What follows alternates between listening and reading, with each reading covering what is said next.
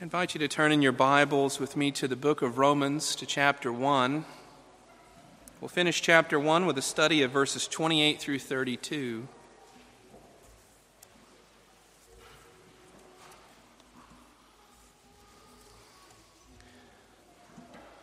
The book of Romans is the Apostle Paul's letter to the church in Rome, a very mixed church, a church full of Gentiles and a church with a Jewish portion of the congregation as well. It's multicultural, but it's also doctrinally diverse, philosophically diverse. And the apostle writes to them with the hope, specifically, that they'll come to know their need for Christ and come to know Christ specifically better. And so as we come again to the book of Romans this morning, we are once again in Paul's discourse on the doctrine of sin. It's a heavy and a weighty doctrine, and it is my hope that you will submit yourself to it and that you'll derive benefit from it. The book of Romans, chapter 1, verses 28 through 32, hear the reading of God's holy, inerrant, and inspired word.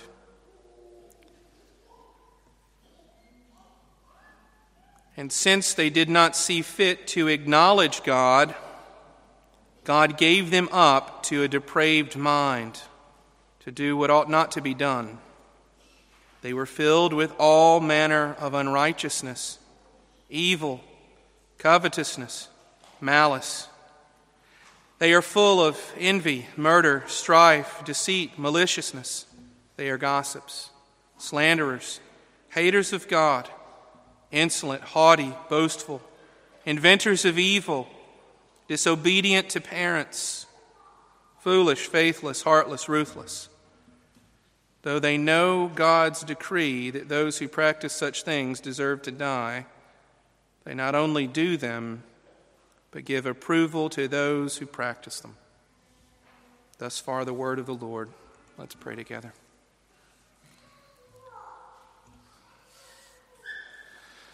Heavenly Father, we have heard your word. And Lord, we pray that you would bear its power over us and in us, that, Lord, we might be brought low. Oh, Lord, subdue us by its teaching. Oh, Lord, conform us through its mercies and its grace. And, Lord, put upon our hearts a great measure of conviction that we would run from sin and into the kind arms of Jesus. Our Father in heaven, we pray all of this in his holy name. Amen. You and I like control over our lives, or at least we like the sense that we have control of our lives. With each passing day and with each year that goes by, I'm more and more, if I confess, reminded of my lack of control. In fact, it seems like more of a management of relative chaos than my directing things in the way I think they ought to go. Nonetheless, we like to control parts of our lives. We like to control what relationships we have. We like to control where we go, what we see. We like to control what we read, what we hear. We like it to be that way. Why? Because in ourselves, if we can control it, we can keep out things that we don't like and draw near to things that we do. For relationships, if we think that it hurts us or it is displeasant to be with this or that person, we can simply not be with them. Just disappear. Cut them off. Stay away from them. If it's a place that we would go, a place that makes us feel bad or doesn't affirm who we are, or a place that we struggle to get to or to be at, we can just plan to be elsewhere, can't we? Because after all, we like comfort. We like places where we feel at home. If it's media, we can block out things that we don't like to watch, can't we? I mean, after all, we have remote controls, and for those of you who are even more tech savvy, you can control your television with an app on your phone. What a grace to parents whose children lose remotes. We can control the things we hear. If it's on the radio, we can simply turn it off. And friends, I think that oftentimes we do very much the same thing to the reading and the preaching of God's Word. If we don't like it, we can ignore it. What's more, if we don't feel comfortable with the teaching, we can externalize it and say, it's not about me. I hear what he's saying. It's a nice sentiment. It's not even for my generation. It's not for this time. Maybe it's just for the people of the biblical era. Maybe it's for somebody that's not like me, a bad person. After all, I'm a good person. I don't struggle with this thing or that thing, or in the book of Romans chapter 1, I'm not an idolater. I don't engage in the false worship of false gods. Rather, I'm here every Sunday. It's not for me. Or last Sunday, you may say, hearing that text and that passage, I don't struggle with same-sex attraction. I don't struggle with homosexuality. That's not for me. That's for someone else. Well, this morning as we come back to the Word of God, to the Apostle Paul's continued discourse on sin, I want to encourage you. I want to call you to press that down in yourself and not to seek safety behind pushing things away to other people or ignoring things while they're being said, but to simply seek security in the grace of the Word of God. And that if He gives you this Word, that He intends it to pour out mercy upon you in your life today. So have open ears. Have open minds. Don't hate the offense of biblical conviction. 4 things I want us to see this morning in verse 28. Firstly, the danger of judging God. The danger of judging God. In verses 29 through 31, the extent of total depravity. The extent of total depravity. In the latter part of verse 32, the desire for sinful companionship. The desire for sinful companionship. And then in the former part of verse 32, the insufficiency of knowledge. The insufficiency of knowledge. So again, here we are, picking up where we left off last week. Verse 28, we're continuing and closing out chapter 1. We are approaching the 1/3 point in the discourse on sin that Paul writes into the book of Romans. Again, the arc of this is to convince all people of their need for Jesus, so that no man may say, I don't need Him. That's a Jewish gospel. I don't need Him. That's a thing for Jerusalem. I don't need Him. I'm a good person. But rather all people would simply say, Lord God, I am undone if not for Him. And let me remind you that in verse 28, whenever Paul says, and since the they that we're speaking of in this section is specifically Gentile peoples. Okay, Paul's writing to Rome. He's going to write to the Jews. But here in this section, he's writing specifically to Gentiles. If you're not familiar with who that is, that's everybody in the world that's not a Jew. And so with relative assurance, on the whole, I generally can say that that's to us. That's to us. It was to Paul's Roman hearers. It was to his barbarian hearers. It was to his Greek hearers. It was to his every sort of hearer that wasn't raised in the covenant community of the people of Israel.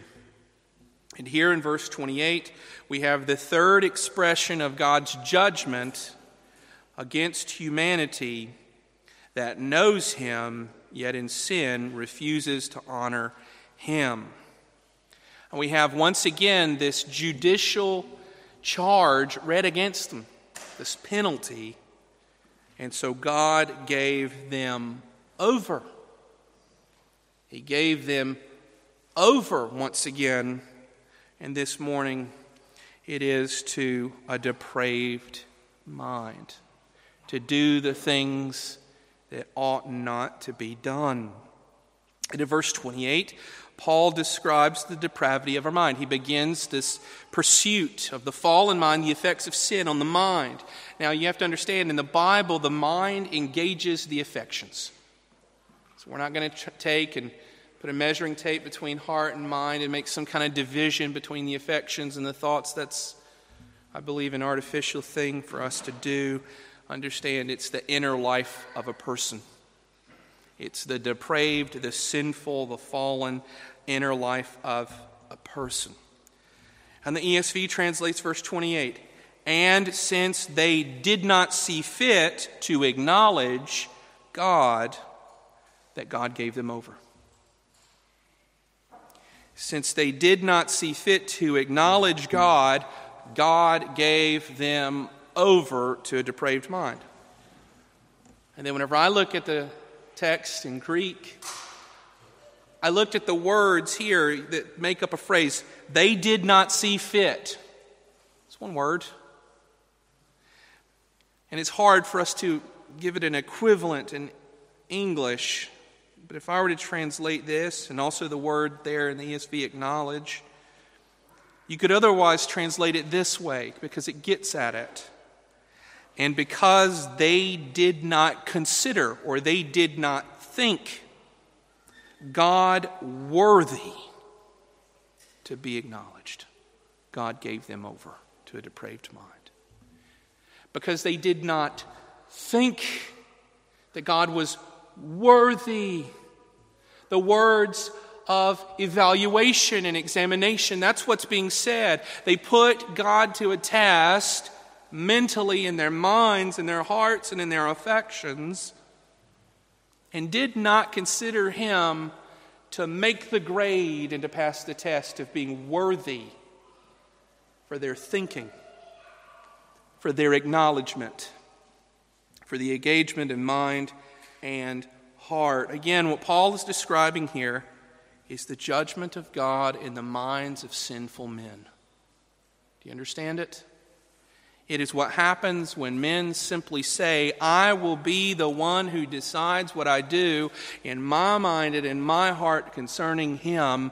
I will put Him to the test and under the scrutiny of my will. It's what men do when they judge God. Ultimately, they say He isn't even worthy of a single thought. And this may seem like bizarre talk here. Something you've never heard. Something you think, well, Pastor, you're quite original. But don't you also experience this? That's getting personal. But don't you experience this? A battle for the mind and the heart between the world, our desires, and the God of heaven. Don't you experience this? With media, how much media you think about, whether it's sports media, whether it's political media, whether it's the hobbies you indulge, whatever it is, the TV show you really enjoy, whatever. Whether it's life, the things you think about, your struggles, your worries, your aspirations, your own self-identification, your family and the things you hope for them, the things you fear for them. Let me just simply say, as a parent, we are terrified for the future of our children, and rightfully, or in my opinion, often very unrightly, we are consumed with fear over the future of our offspring, to where that dominates our minds and brings anxieties and stresses that rob the sovereign God of the faith that we should have in Him. The battle for the mind, whether it's media, whether it's life, or maybe even your own emotions. What do you think about all the day?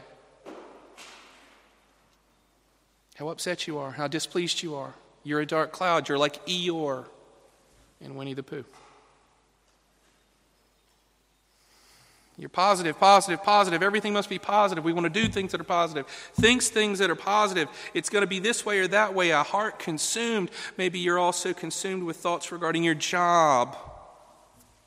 Or maybe you can relate to this one, the mindless scrolling. You ever played the zombie at home? I have. Too often. The mindless scrolling where I just go up and down my stupid smartphone. You ever know this? Hours wasted. My phone does this terrible thing to me once a week. It sends me this alert that buzz right whenever I'm going to use the phone the most because it knows it's keeping tabs. And it says, Nick, you've used your phone this many hours today, this many hours this week, and this is the average over the month. I don't know about you, but whenever I see it ranging really high, I'm just completely ashamed. Because the reality is that my prayer life and my thoughts towards God, my meditation upon Him, and my time in the Word pales in comparison. Per week, inordinate amounts, 15, 20, 30, 80 hours, 100 hours a week on your phone, doing a myriad of things. In the month, days committed to time on screen, thinking about mindless things often.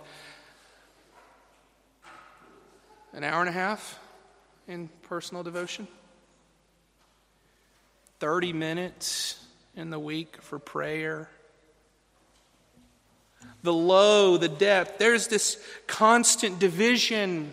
And what happens in the heart that this reveals is that we're judging God. And we're saying ultimately in ourselves, whether explicitly or implicitly, I think there are things more important than Him. I think I'm more important than Him. And so we indulge in the judgment of God and we find Him not worthy of our acknowledgement, of our mind's consideration. It's terrible. Men, if you've been with us in the study, you'll have heard me describe theology in simplest terms. If somebody asks, what is theology? The easiest answer is thinking about God. Right? William Perkins, whenever he was asked the same question, what is theology? He said, theology is the study of living blessedly forever. Why would he say such a thing? Because theology is simply thinking about the only one who is blessed. Time spent in the consideration of God is the blessing of the heart, and time not spent with Him where He would simply say, I remove my hands to let you just have all of that free time in your own thought and in your own heart to do what you will, is not blessedness. It's not self-fulfillment. It's entertainment to death. Even Apple says it's not healthy. A company that could not care less about my soul. They say it's not healthy for me to engage in things like this.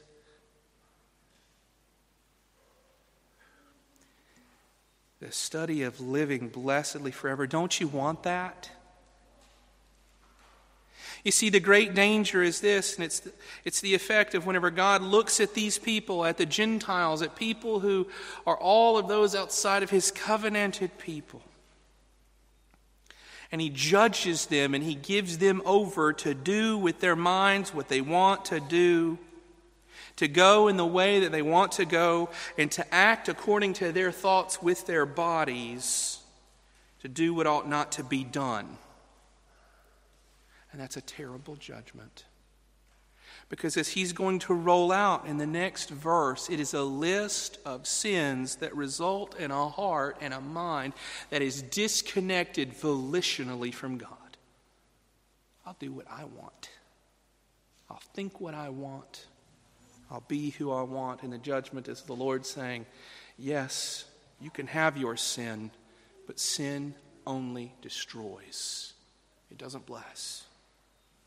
So that is the judgment of God. God gave them over to it. The second thing I want you to see is the extent of total depravity. The extent of total depravity. The very next verse, verse 29, Paul begins this. And this is a huge list. It is in 3 verses a list of 21 sins that could be translated by a phrase sometimes, but it's nonetheless 21 sins. And they're not really in any particular order. You can read this, you can argue with me, and maybe you're right and I'm wrong. I don't know. I don't think so. I don't think they're in a particular order. And I've been warned by commentators not to try to find order or then to impose order on it. But we still need categories because this is a sermon and we have to communicate. And so there are 3 categories of sins here, and I think it follows a logical order that's in the text, a progression, if you will, of these sins. And in verse 29, I think that the first of these divisions or categories is that of spiritual corruption. It's the most basic here that's made. And it's the thought that every sin flows from this, that they did not acknowledge God. So, or the result of that, or because of it, they had all sorts or all unrighteousness. I think that's exactly how the Greek says it. Just all unrighteousness in their hearts and in their minds. Their hearts were contrary to God, different from His plans, concerned with what they would want, their own fulfillment, rather than the praise of the God of heaven. It's very basic. Unrighteousness here. These are the things acted out. It's that which doesn't honor, doesn't reflect God, doesn't reflect His word, doesn't reflect His law. Verse 30 gives us one expression of this sin in a one-word phrase, as it were. They're haters of God. God haters. People that don't give their mind to Him, He says, hands off, and they find themselves hating God. If you were with us a few weeks ago, you remember the testimony of the time I was having a discussion with a friend who was a self-avowed atheist. God doesn't exist, God doesn't exist. And after hours, in winning the argument, however that is, he simply shouted at me with anger, "There is a God and I hate Him." In the mind and the heart, the hatred of God, the spiritual corruption of the depravity of the mind. The second category, which is enumerated a little bit larger, and you may contend with me that some of these points in the list can go back and forth, and I say, sure, fine, not an issue with me. The Scripture gives it to you as one giant list. But the second is the category of moral corruption of the mind and of the heart. The second category of moral corruption.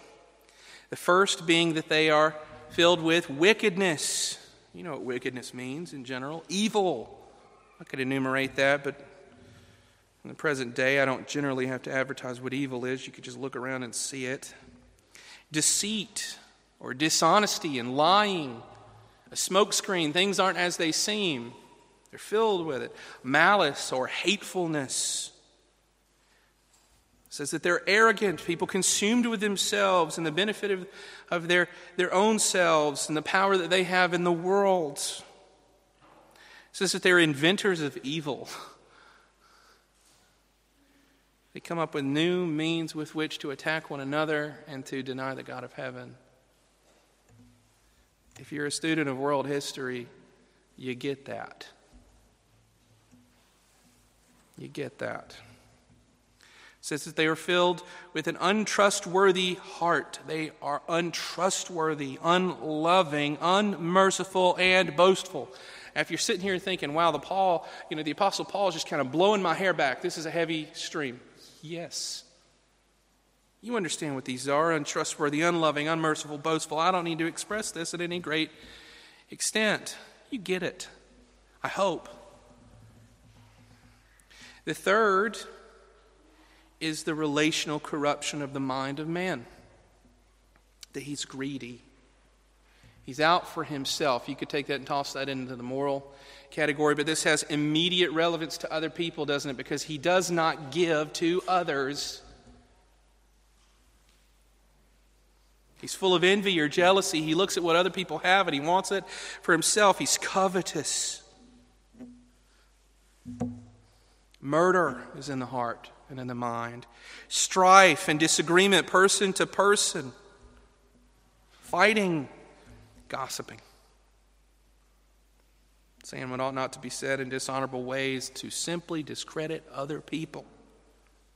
Disobedient to parents. Hey kids, disobedient to parents. Not honoring mother or father. Slanderers. Again, tearing down and not building up others. Insolent, being mean expressly to other people. Just being mean. And why did I mention that there's a delineation, or why did I even want to put this into categories? Because I do think that it falls in this order. Spiritual corruption, a heart far from God. A heart that refuses to honor God and refuses to give thanks to Him, and then every other sin falls out from there. That's why the list is begun with unrighteousness. And then what happens there? It goes into the mind and it goes into the heart, and the corruption of morals, which are then played out to a depraved mind to then do the things that ought not to be done in relational corruptions. And, what's Paul's point? I mean, he could have just quoted verbatim Genesis 6:5, couldn't he? But the Lord saw that the wickedness of man was great on the earth, and that every intent of the thoughts of his heart was only evil continually. That is broad. It's irreducibly so. You just can't get a less than. Why is he doing this? It's because he is trying to commit to his readers, his hearers, and you this morning this simple truth, that the extent of sin in our minds is total, and in our hearts is total.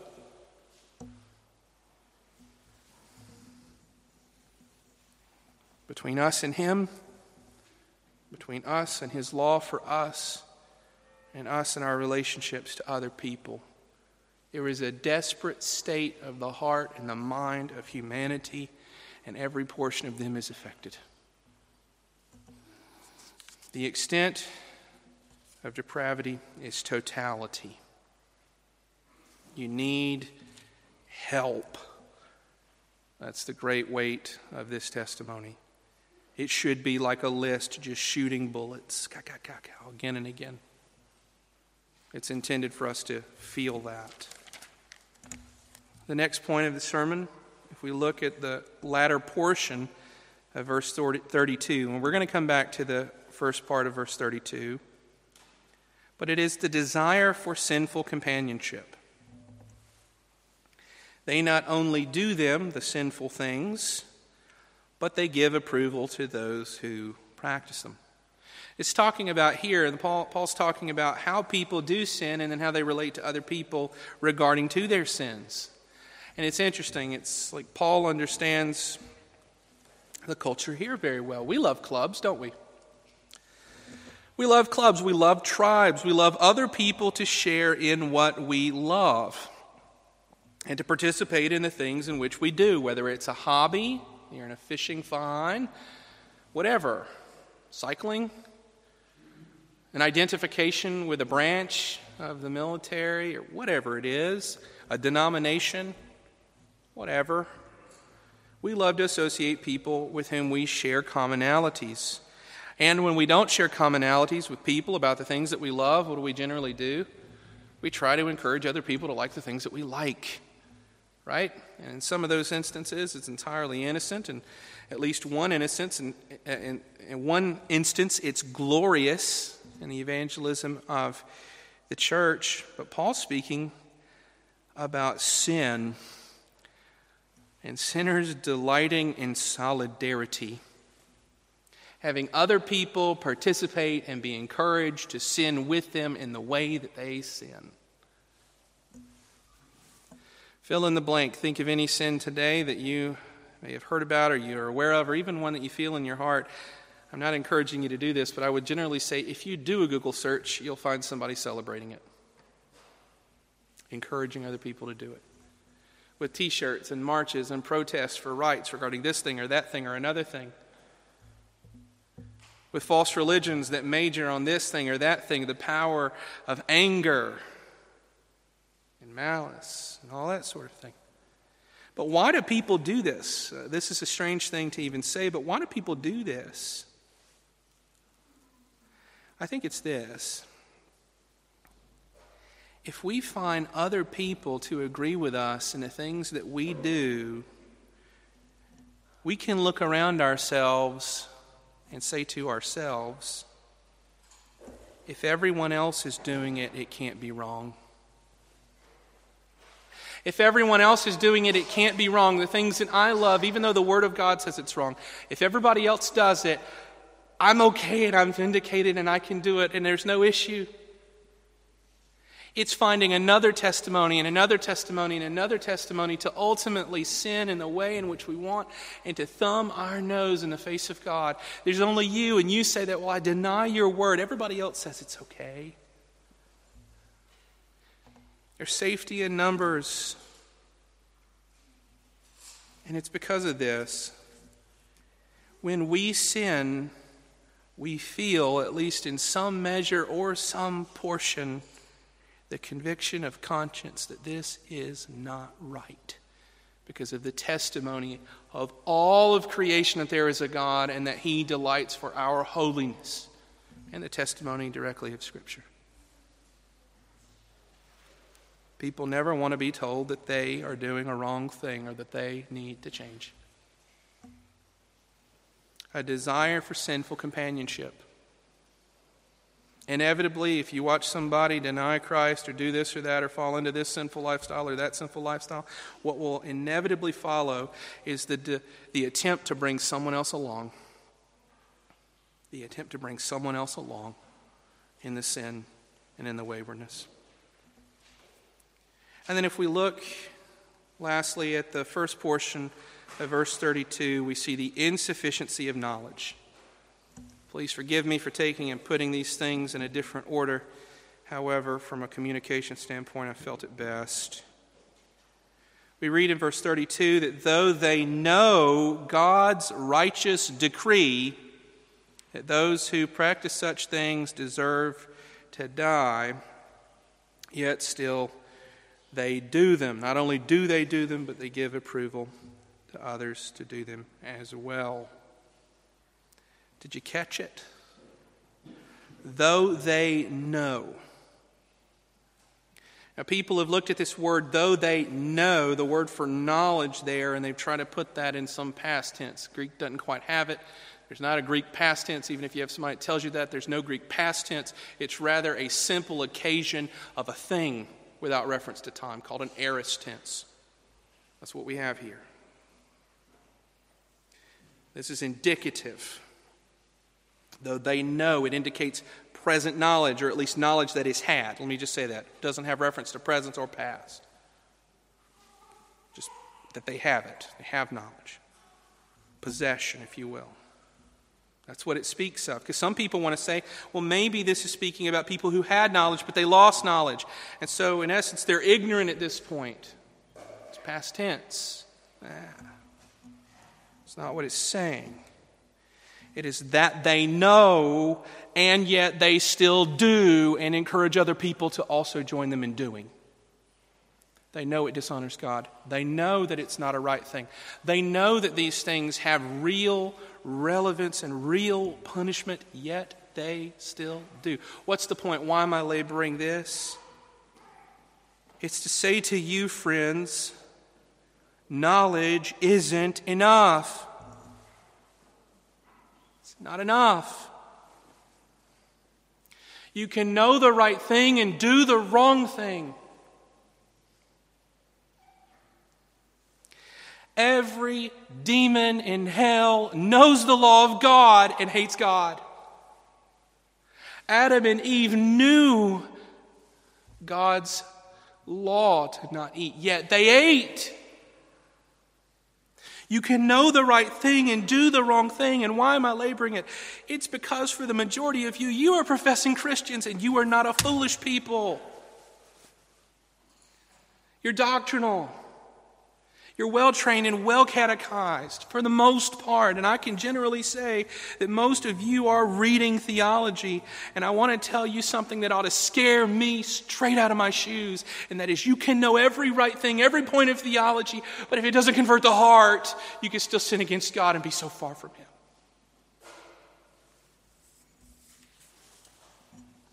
Orthodoxy does not convert apart from faith and obedience. Why am I so worked up? Why do I even care? It's because I had classmates that I sat through hundreds of hours of lectures and read thousands of pages of Scripture who preached the Word and prayed the Word and then evidenced themselves to have no heart for God and deny Him and apostatize and live in sin. Because it's heaven or hell.